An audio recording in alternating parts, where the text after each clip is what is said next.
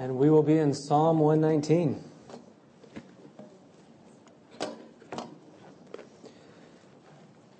So encouraging to reflect on songs like that, very gospel-centered.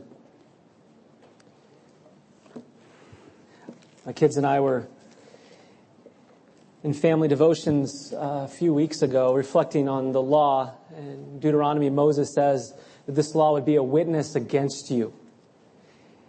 And as we were sitting back thinking on that reality, we were reflecting on the joy of gathering together with the body to be reminded of the grace of God in the gospel. We are hit daily with promises from the world through media of radio, television, magazines, newspaper, you name it, that say we're failures, but here's the promised solution. This object, this thing, this person will bring you hope. And then we run to it and find it fails us, and we fail, and then another hope is promised, and we run to that, and we're on a treadmill of constant failure, self-pride and failure, self-pride and failure. And we come as believers to once again be encouraged to look to Christ and remember that He has satisfied the wrath of God for us. He has paid our guilt. His righteousness is credited to our account, and we're refreshed and encouraged to step out once again, motivated by love and thanksgiving for what He has already done for us. And we go out to do battle again each week and promote Christ to our hearts and promote Christ to one another's hearts and to boast in Jesus. Well, let's read Psalm 119, 9 through 16. And my prayer is that all the roads of Scripture would run us to Jesus Christ and that we would be impressed with Christ even in such a psalm as verses 9 through 16 of Psalm 119. Verse 9. How can a young man keep his way pure? By guarding it according to your word. With my whole heart I seek you, let me not wander from your commandments. I have stored up your word in my heart that I might not sin against you. Blessed are you, O Lord, teach me your statutes. With my lips I declare all the rules of your mouth. In the way of your testimonies I delight, as much as in all riches. I will meditate on your precepts and fix my eyes on your ways. I will delight in your statutes. I will not forget your word. Let's pray. Lord, apart from your Spirit opening up the eyes of our heart to see the preciousness of your word, as this psalm says, all the riches, all sufficiencies, we cannot delight in them apart from your sanctifying grace. Indeed, it was your saving grace that opened our eyes to see Christ and trust in Him for our righteousness, our justification. And we ask that you would work even now to open your word, to allow us to see wonderful things in it. And we may be impressed with you, with your blessedness. So win our heart's affection, we ask, for the name and glory of Christ. Amen. Inside your body, there's an amazing protection mechanism called the immune system. It's designed to defend our bodies against millions of bacteria, microbes, viruses, toxins, and parasites that would love to invade our bodies, and many do. Now, death reveals the power of the immune system. All you have to do is look at what happens to anything once it dies. When something dies, its immune system, along with everything else, simply shuts down. And in a matter of hours, the body is invaded by bacteria, viruses, parasites, and the list goes on. It only takes a few weeks for these organisms to completely dismantle our bodies. And eventually all that's left is skeleton, and after time, dust.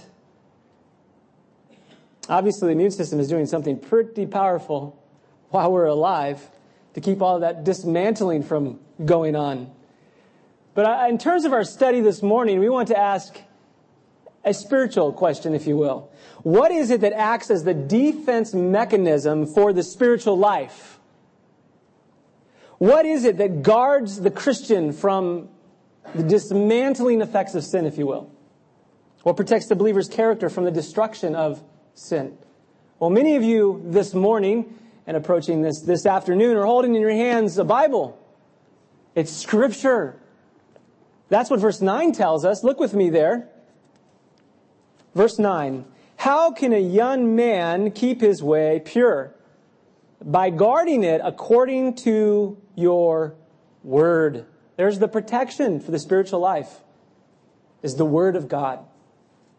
Now he picks up on the youth or the young man as a picture of one who would go through temptation in youth, becoming then a picture of all who are going through struggle, who need to guard their way through the Word of God. But also commends to us as believers the importance of taking the Word of God to our homes, to the young men and women, no doubt. So it serves a double purpose. Expression of a person caught in their youthful life amidst the temptations and struggles. At the same time, the call to guard the path. How can a young man keep his way pure is the question. By guarding it according to your word. Now the psalmist is not just content in verse 9 to say, well, the word of God is what protects. It's the spiritual defense mechanism. He unfolds three provisions that come out of the word of God that guard the path. Let me give them for you. The first provision is relationship with God in the word. And we find that in verse 10, relationship with God in the word. And you see this, with my whole heart I seek you, let me not wander from your commandments. Seeking God in the word. Relationship. Secondly, discipleship. We see this in verses 11 through 12, where he prays, particularly in verse 12, that the Lord would teach him his statutes. The word of God. He would learn. He would be instructed in the word. Discipled is the word I've chosen to describe this. And then thirdly, worship. Worship for God in the word. In verses 13 through 16, there's a declaration from the lips regarding God's word. A delight in verse 14 regarding the riches of his testimonies.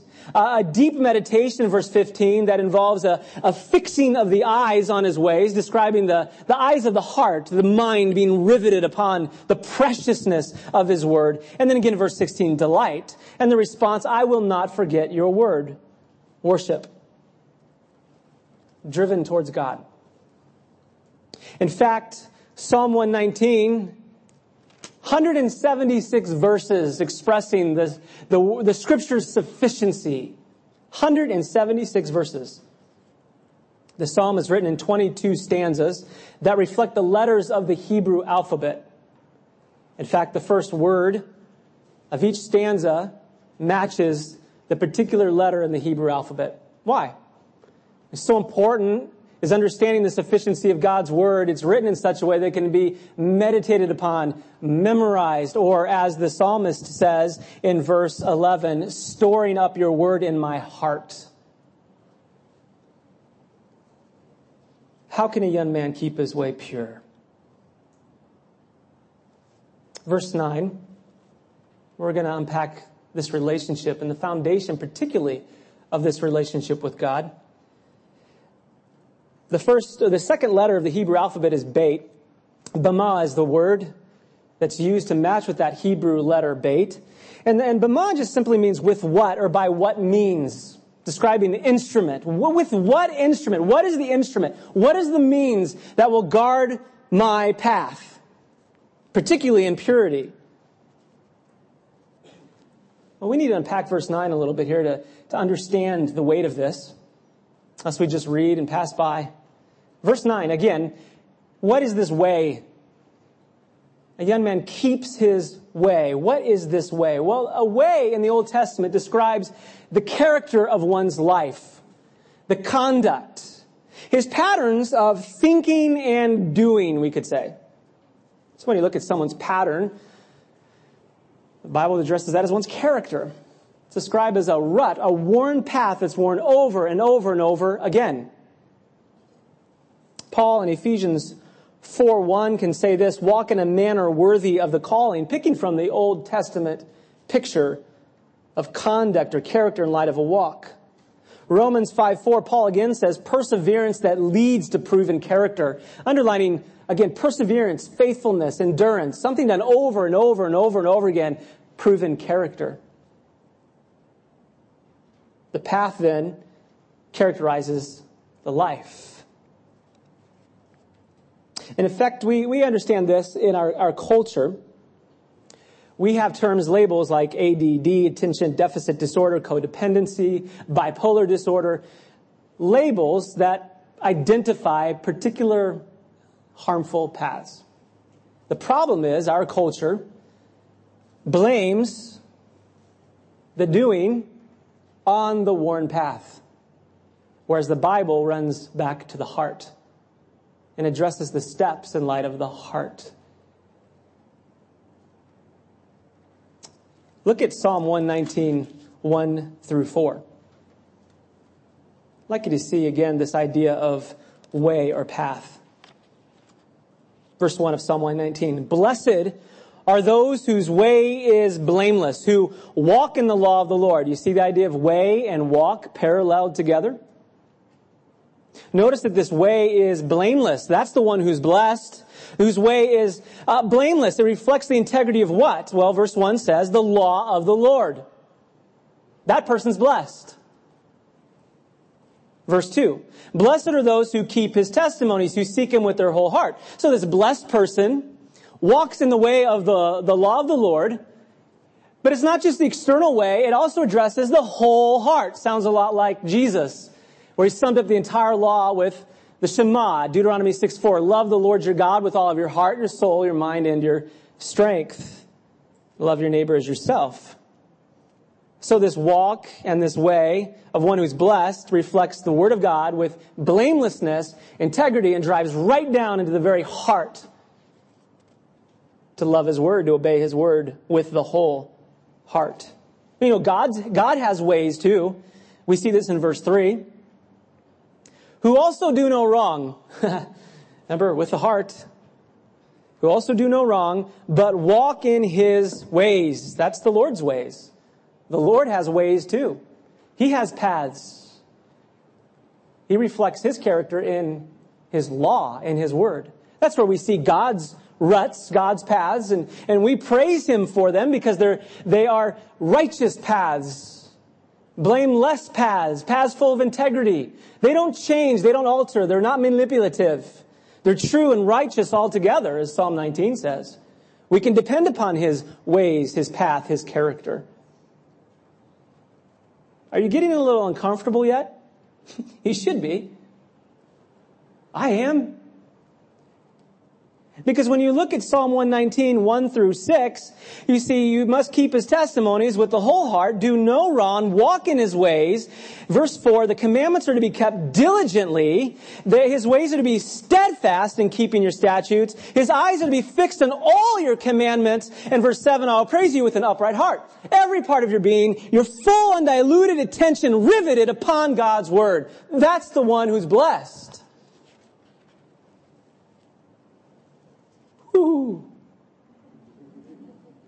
So when we ask, well, how can a young man keep his way pure?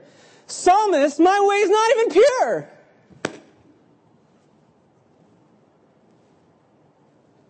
Now, when you look at verse 9, we see another word that drives the dagger even deeper. Did I say all roads in Scripture are going to run to Christ? Well, they are. Pure.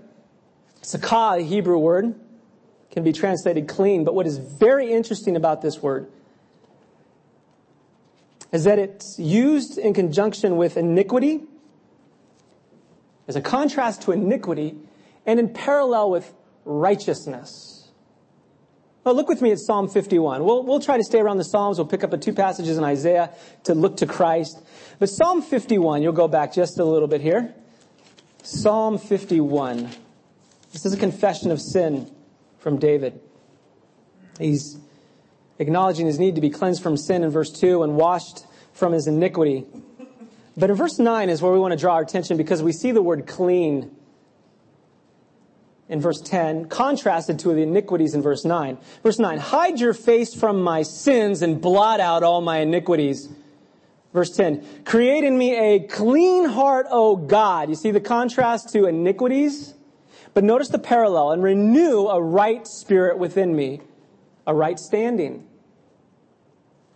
Well, if that's not enough, maybe it's just still a little obscure, look over at Job 15. Step back a book. It gets more indicting. Job 15, verse 14. Here's our word again. Notice the parallel word. Psalms and Proverbs are very important with parallelism. They help us understand Hebrew words.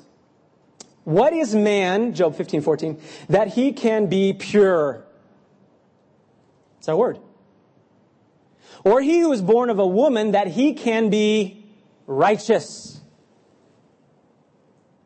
Requires a righteous standing to be pure. Verse 15, behold, God puts no trust in his holy ones. Really? And the heavens are not pure in his sight. From angelic beings to the heavens, not pure in his sight. How much less one who is abominable and corrupt, a man who drinks injustice like water. He doesn't put his trust in angels and holy ones. He does not consider the heavens as pure, much less man who drinks injustice like water. And I'm supposed to guard a pure path? Job 25, we'll just see it again. Job 25, verse 4. We see the parallel again with righteousness, a right standing, and purity. Same word. Job 25:4. How then can man be in the right before God? How can he who is born of woman be pure? Behold, even the moon is not bright, and the stars are not pure in his eyes. How much less man who is a maggot, and the son of man who is a worm. I think Proverbs 20, verse 9 sums it up well. Who can say, I have made my heart pure, I am clean from my sin? How can one's way be blameless? Psalm 119, verse 1 said, is blameless. That's a state. It's a condition. Well, we only find relief when we understand the foundation that lies at the bottom of Psalm 119, the storyline of the Bible. And we find hope when we look to Psalm 32. Psalm 32. And we see a wonderful paradox. Psalm 32, verse 1. The paradox is that one who confesses his sin is blessed and has Christ's righteousness imputed to his account. So while being a sinner, he can be simultaneously righteous in the eyes of God because of union with the Lord, union with Christ. Wonderful paradox. Look at verse 1 of Psalm 32. Blessed is, there's the state, the one whose transgression is forgiven, whose sin is covered. Blessed is the man against whom the Lord counts, credits, imputes, reckons, looks upon with no iniquity, and in whose spirit there is no deceit. So, the blessed one is one who walks into the light and uncovers his sin. He doesn't hide it behind his self-righteousness, his efforts, his doings, his performance. He walks into the light and uncovers himself and finds blessing in the Lord who credits righteousness to his account, as we'll see, and his iniquity to Christ. Look at verse 5. I acknowledge my sin to you. I did not cover my iniquity. I said I will confess my transgressions to the Lord, and you forgave the iniquity of my sin. This was the one who's blessed. It's like Psalm 119:1 told us. Blessed. How can this be? Verse 10 and 11. Many are the sorrows of the wicked, but steadfast love surrounds the one who trusts in the Lord. Union with the Lord. Be glad in the Lord and rejoice. You see this? O righteous. And shout for joy, all you upright in heart. A sinner, but righteous. Yes. The sinner has walked into the light, uncovered himself, laid himself bare with all his shame and guilt, and found refuge in the Lord. And in the Lord he has found righteousness. You say, who is this righteousness? Well, glad you asked. This is where the road leads us to Jesus. In Isaiah 45, one of my favorite passages in the book of Isaiah, a little obscure statement made, but it is wealthy. It's rich. Isaiah 45:24. Here we're going to let it erupt to Christ. Isaiah 45:24. I love going to conferences, and they're teaching, kind of in the details, and then I see it starting to come up. I see sin addressed. I see the provision of righteousness. And I feel like I'm on a roller coaster ride. I've whispered to Brian Onstead one time, so on the roller coaster ride, it's coming up the top. I'm ready for the jump. And here it is. This is it. Verse 24. Only in the Lord it shall be said of me are righteousness and strength, in no one else. No other provision. Only in the Lord it shall be said of me are righteousness and strength. Look at 25. In the Lord all the offspring of Israel shall be justified and shall glory. It's in union with the Lord. We confess our sins. We walk out and admit our transgressions. We don't hide behind our failures or hide behind our guilt or hide behind our self-righteousness or self-pride. We walk out into the light, expose it, and run to the covering that's found in the Lord. And we're declared righteous. Who is this one? Isaiah 53 tells us who this is. 53 verse 11. Isaiah 53:11. Out of the anguish of his soul he shall see and be satisfied. By his knowledge shall the righteous one, my servant. See that? There is a righteous one. There is one who is pure, clean. He's the servant. By his knowledge, his experience, shall the righteous one, my servant, make many to be accounted righteous, and he shall bear their iniquities. Brothers and sisters, if you are in Christ and have trusted in Him, you have had the pure way, the pure walk, the righteous walk of Jesus Christ credited to your account. And you find that in the promises of Scripture. Because in God's Word, we see that new birth happens through the power of the gospel. We see that faith comes from hearing the word of Christ. And through faith in Christ, we receive the righteousness of God. We're credited with His righteousness. So we turn to the Word to get the way. Now one who walks, who has that way, now walks in that way. He lives out his Christian life. This is all the assumptions that lie underneath this promise of God's Word. If we try to guard away, we have no way credited to our account. We're in trouble. We run back again to remember what Christ has already done for us. Remember, He is the way, the truth, and the life. That gospel impacts our hearts and we bear fruit. And we do walk in a way. Our character is transformed according to His character. Our way is transformed according to His way. But that's because we've had a way credited to us. And God reckons us, looks at us, considers us in Christ. He is our righteousness. Well, go back to Psalm 119. So we turn to the Word of God. The Word that regenerated, that birthed us, brought living faith, the promises of the gospel. It's that same Word that we turn to now for our sanctification, our growth. Maybe you need a little break. I'll give you a little example to do that. But we lived in California, my family and I, for about 10 years going to school. And we would make these journeys to get back to Nebraska for Christmas.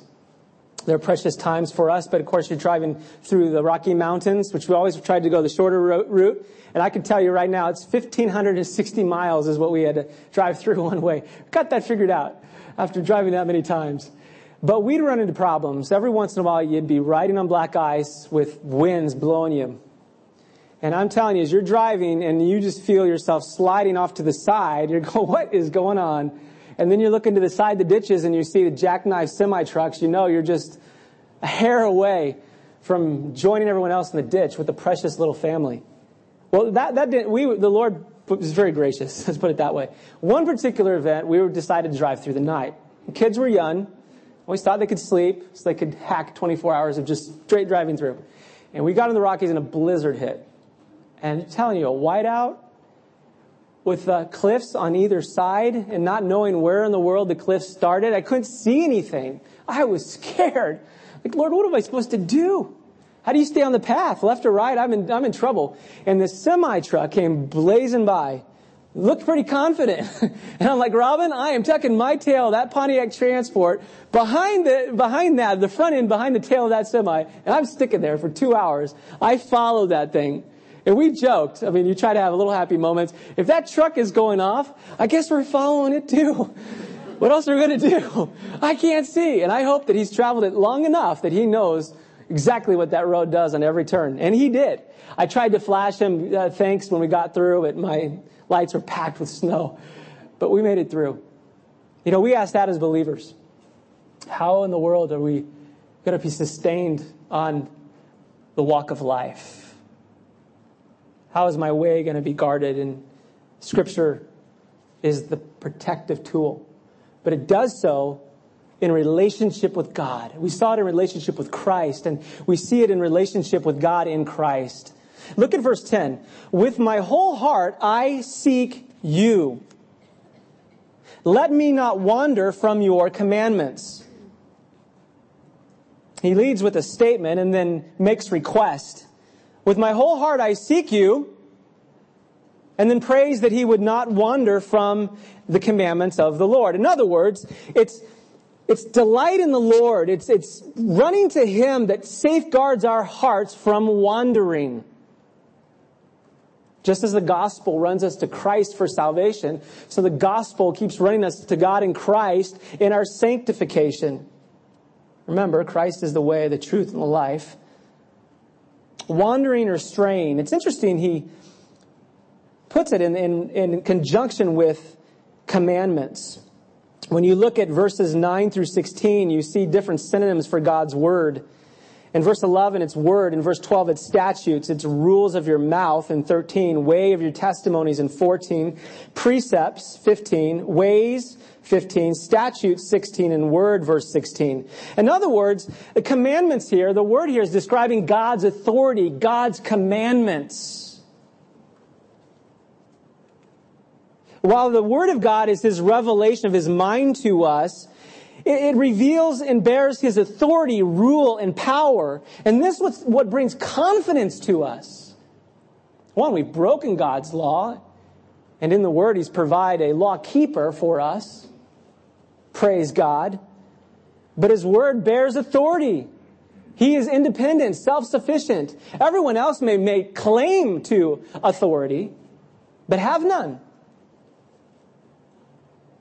And we'll find any claim from man will lack integrity. It will be full of blame. Those who wander are those who reject the authority of God and His Word. They are like a fool who speaks what's right in his own eyes. A deaf, dumb, blind beast. It's the analogy that Proverbs uses. Harsh language. Describes someone who's stuck within himself and can't get out. He is his own interpretation of reality. But God's Word comes in and bears authority, and we go, oh, and it's so freeing. Look at the description of those who wander in verse 17 through 24. I want you to see the wandering comment first, and then we'll look at the antidote to that. So drop with me, look at verse 21. You rebuke the insolent, notice, accursed ones. They're cursed. Who wander from your commandments. And what is the antidote to wandering from His commandments and being accursed? Well, verse 18. Open my eyes that I may behold wondrous things out of your law. Lord, I want to see you and the Word. I am a sojourner on the earth. Hide not your commandments from me. Don't let the commandments be a sojourner in my heart. I need your Word. Verse 20, my soul is consumed with longing for your rules at all times. It's the soul being consumed with His truth. Dropping down to 22, we've already seen 21. Take away from me scorn and contempt, for I have kept your testimonies. Even though princes sit plotting against me, your servant will meditate on your statutes. Your testimonies are my delight. They are my counselors. Notice in 23 that those in esteemed positions may plot against the believer. Oh, they've got authority to bear, words of wisdom. And the way he battles with that is to cling to the testimonies, the counsels of God's Word. Notice he's He's afraid of his own attitude of verse 22. Scorn and contempt. Those are attitudes that despise God's word, that despise God's authority. Proverbs says much about the fool who scorns and looks with contempt upon the word of God and upon wisdom. So what is his antidote? In the word of God, he runs to the God of the word, that his heart would be captured with the glory of God. Giving you another passage, and we're close, so I think we can go there, and then we'll have to slow down the passages. But Psalm 27, verse 4. Psalm 27, verse 4. In the midst of adversaries of verse 2, evildoers who eat up his flesh, an army in verse 3 who encamp against me, you'd think he'd say, well, just free me from all these trials, bail me out, deliver me. And then we step back, as these Psalms do, and they just blow us away with a completely different solution. Verse 4 of 27. One thing have I asked of the Lord. One thing. That will I seek after, that I may dwell in the house of the Lord all the days of my life, to gaze upon the beauty of the Lord and to inquire in his temple. For he will hide me in his shelter in the day of trouble. He will conceal me under the cover of his tent. He will lift me high upon a rock. Verse 7. Hear, O Lord, when I cry aloud, be gracious to me and answer me. You have said, seek my face. And my heart says to you, your face, Lord, do I seek. One thing. When enemies encamp me, they would eat my flesh. One thing, I need to see your glory. I need to see your face. Octavius Winslow, in his book, The Fullness of Christ, draws an analogy for believers from the life of Joseph. He observes that when nations came to Pharaoh for provision in light of the severe drought that had come upon the lands, Pharaoh pointed the nations to Joseph, for all provision had been laid in his hand. Winslow, in his book, reminds readers that we often come to God seeking provision to meet our daily needs, and we sense that he is far from us until we're reminded that God says, this is my son in whom I'm well pleased. Listen to him. The Father points us to the Son. Winslow writes this: All is invested in our one divine, spiritual, glorious head, the Lord Jesus Christ. He's talking about the church. And for us as believers, everything's been invested in Jesus. Don't we find all we need in him? What is the demand? Is it the pardon of sin? And then he quotes Scripture. In whom we have redemption through his blood, even the forgiveness of sin. Is it righteousness to justify? Here's Scripture. We are made the righteousness of God in him. Is it spiritual life? I have come that you might have life and that you might have it more abundantly. Is it grace to subdue the power of sin? My grace is sufficient for you. Is it compassion and sympathy in times of trouble and seasons of sorrow? We have not a high priest who cannot be touched with the feeling of our infirmities. He sums it up. Oh, what is the need which shall not find in our full Christ its own commensurate supply? Everything in Christ. And so we seek him. We seek Christ. Paul says in 1 Corinthians 1:30 that in him Christ has become our wisdom and righteousness and sanctification and redemption. Paul says that all the promises are yes and amen in Christ. So we run to the God of the Word. And our hearts riveted by him. He protects our way, our character.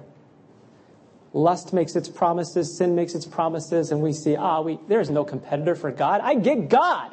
What are you thinking, flesh? What are you thinking, world? And when we fail, and we take a bite, we look to Christ, that he did not fail for us, and that perfection has been credited to our account. We rejoice, and we live in light of him again. That leads us to number 2. As we seek the God of the Word and the Word of God, we're discipled by him. Discipled by him in verses 11 through 12. I have stored up your word in my heart, that I might not sin against you. Blessed are you, O Lord, teach me your statutes. The idea of something being stored up is the word for hidden. It's used as a synonym for, or metaphor for, treasure. One commentator I was reading said that when someone has treasure in the ancient East, they would bury it. And they never forget where they buried it, where they hid it. They know, they'd have a map. They wouldn't just forget it. It's where their treasure is. It's their livelihood. It's their protection for the future. Where does the believer store the word? When he takes the spade out and digs the hole, hides the treasure. It's in the heart. It's in my heart that I might not sin against you. So the believer takes the word, the promises of God's word, stores it up in the heart, meditates on it, hence 176 verses of promises, stores it up in the heart to cling to in the midst of struggle and suffering, in the midst of self-righteousness and pride, in the midst of guilt and failure, running back to the promises of the word. Now, the word in the Hebrew for word, zamar, it can be used of utterances, God's utterances, and it's used often of promises. Promises. In effect, the believer's hiding the word of God's promise in his heart. His promise. The promise, according to Romans 4:17 through 25, of which Abraham apprised the barrenness of the womb, there's no life, but trust the promise of God to give life. That kind of promise that gives life in death. These are what we cling to. My brother-in-law is in the military, and he often tells us stories. Hear him a few times. He tells one story of training with a chemical mask. He said, Chris, me and my partner were marched into this tank, toxins. We had to be able to walk in there. I couldn't have the mask on. We had to walk in with the tank and put it on in the midst of the toxins to force us to trust the mask, to trust the oxygen tank. And then, me and my partner, we had to do it together, had to take off the mask and say something in the tank, basically to be released from the tank. And he goes, I just waited for my partner because I wanted to make sure I still had oxygen in case he flubbed up. Well, he did. He said what he did is he ripped off the mask and took in air as he was speaking. The next moment, he's choking. It would have been to death if they didn't relieve him of the dilemma. I thought, what an illustration. We've been given the promises of God. There is an oxygen tank to us to breathe in the midst of the despair and the promises of the flesh. And we draw from it as our life. When we're in spiritual conflict, we remember the promises of His Word to sustain our belief. When we're ridiculed or persecuted, remember Jesus' promise that if the world hated you, if the world hated me, it will also hate you. If we're worried about failing, we remember Christ, I will never leave thee nor forsake thee. If we're worried about our condemnation in light of our guilt, remember that Jesus' blood has cleansed us from all sins. As we are discipled by God in His Word, we begin to grasp the meaning of holiness, grace and mercy, long-suffering, patience and kindness, justice and righteousness, truth, wisdom. As we're enamored with God's revelation of His own character and His Word, and we're taught by Him through His Word, it affects our work life and our family life and our ministry life, our community, as we proclaim Christ. Notice in verse 12 the response. So he's instructed in the Word of God. It's been treasured in his heart. And what is the response? What is the treasure? Blessed are you, O Lord. You are blessed. You are blessing itself. That's the treasure. The Word of God takes us to the God of the Word. And then he says, teach me your statutes. Statutes is the primary idea of cutting or engraving in stone. It's used of a ruler's decree engraved on stone. I can't help but think of some of the European travels on my way to India, and I would see these bigger-than-life statues of what seemed like Greek men. I know they weren't, but probably taken from that era. Big beards, long flowing robes, standing at the top of these buildings, holding a tablet, holding a law, statutes, reminding everyone of the power of the law and authority. We don't see much of that in our culture. But I thought of God's word in light of that picture. Statutes. I think that's why he uses that word. Engravings. Power. Authority. I'm reminded of the Psalms that describe God's, the earth is his footstool, and yet the heavens is his throne. God above, larger than life. He is life, holding his word. You see pictures in the Psalms of him riding above the storm clouds or riding over the tumultuous seas. And we run to him to hear his word. Remember, he addressed the young man or the youth, and so I have to ask, where do you turn for a fulfilled life, a blessed life? What is your view of a blessed life? Is it God? I get God. Then do you turn to the word? Does your children, the youth of verse 9, see you running to the one who is blessed, God, who is blessing? Do you run to the word? Do they see that in your life? Do they see you seeking the Lord through the word? First provision, relationship with God founded on the righteousness of Christ. Second, discipleship of God. And third, the worship of God. Verses 13 through 16.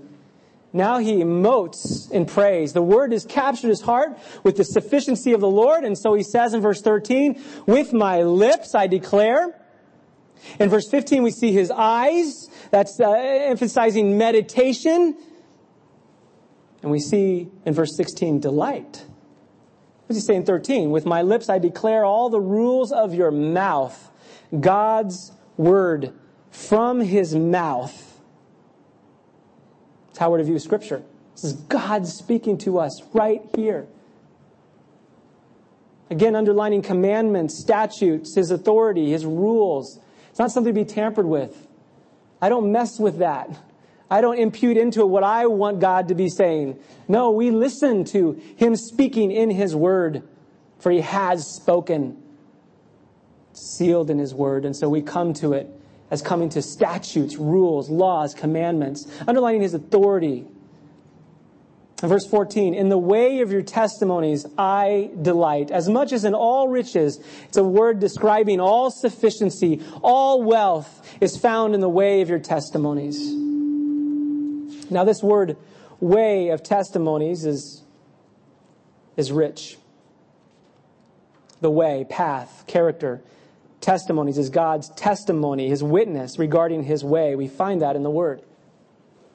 You may want to jot this down. We don't have time to look at it, but Exodus 33 verse 12, Exodus 33:12 through 34 verse 9.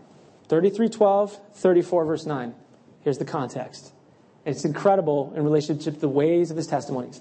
Moses is discouraged. The people have been redeemed out of Egypt, and now they're worshiping false idols already. Golden calves. This is your God, O Israel. What is going on? He says in 33 verse 12, he said, Lord, I can't lead your people. If you want me to go forward, I need to see, he says, show me your ways. Show me your ways. Show me your paths. Show me your ruts. I need to see them because the people's ruts, they're not full of integrity. They don't reflect your word. I need to see your ways. And then he says a few verses later, show me your glory. You see, to see his ways, character is to be visited with his glory, his weightiness, his attributes, the knowledge of him. Show me your glory. And the Lord responds, well, you can't see my face. If you saw my unmitigated presence, my essence, you would die. You can't handle it. But I will put you in the cleft of the rock. Rock of ages, cleft for me. Let me hide myself in thee. Hid him in the rock. By the way, 1 Corinthians 10 tells us the rock that followed was Christ. Amazing pictures there. Hides him in the rock. And you know what Moses hears? Proclamation, testimony, witness of God about his own character. God of loving kindness and mercy, faithful, yet a just God. And as he's visited with the ways, the glory of God, he worships. He bows down and worships. I'm trying to think of an expression of this, a picture of this to maybe help us, but I live down close to the base, Air Force Base in Papillion. Every once in a while I get these screaming jets to fly across, and you look up to see where it's at. It is nowhere. You just heard it. You saw the afterburners, the trail. That's what Moses saw. He wasn't able to see God. He saw the afterburners. He saw the trail. He saw the rut. He saw the path. He saw the glory of God's character proclaimed in the Word, the ways of His testimonies. And just as Moses fell down and worshiped, so the psalmist says, I delight, verse 14, as much as in all riches in the way of His testimonies. He's confronted with the glory of God, just as Moses. And verse 15, I will meditate on your precepts, fix my eyes on your ways. Think of Moses. I will delight in your statutes. I will not forget your word. There is one who has looked upon the Father. It's Jesus. He's God. And He came down here for us to do what we could not, to delight Himself fully in the Word, to receive the Word, interpret it rightly, demonstrating His obedience. He walked the way for those who believe in Him. I began with the story of, or an account of the immune system.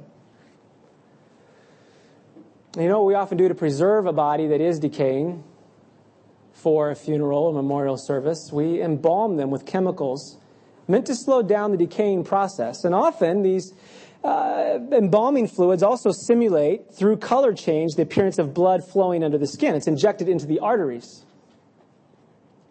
I'll leave that to you as an example. Maybe you're trying to walk the way. You're trying to live the Christian life, but there's no power. You find more delight in listening to yourself think and listening to others talk about you. You are more offended when you're put down. Your delight's not in the Lord, but you're trying to keep up the face, the embalming. There's hope. There's hope. You can walk out into the light and quit hiding. Run to Him and find righteousness in Christ that He freely offers. It's His grace. It's a gift. Run to Him. Repent of your sin. Confess your sin.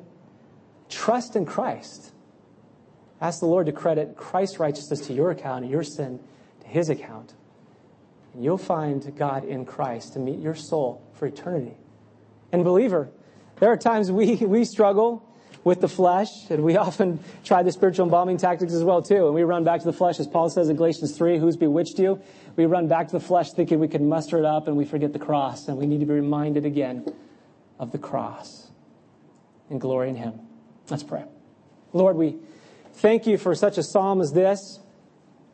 We thank You for the storyline of Scripture, that it is in the storyline of Your redemptive plan and purpose in Christ Jesus. And so we can trace these themes even from Psalm 32 to Isaiah and find our hope in Christ and rejoice in Him. Thank You that the same gospel that provides the message of our justification is the same glorious gospel that provides the message for our spiritual growth. Thank You that the gospel runs us back to the same Savior who provides for our justification, our righteousness, is the same Savior who grows us and sanctifies us. As Jesus said, You abide in Me and My words abide in you. We grow as we draw from Christ. So bring us back to Christ. May we run to Your word out of a desire to delight in You, to be re-encouraged as we rest in Christ. May this impact our life and our walk. In Christ's name, amen.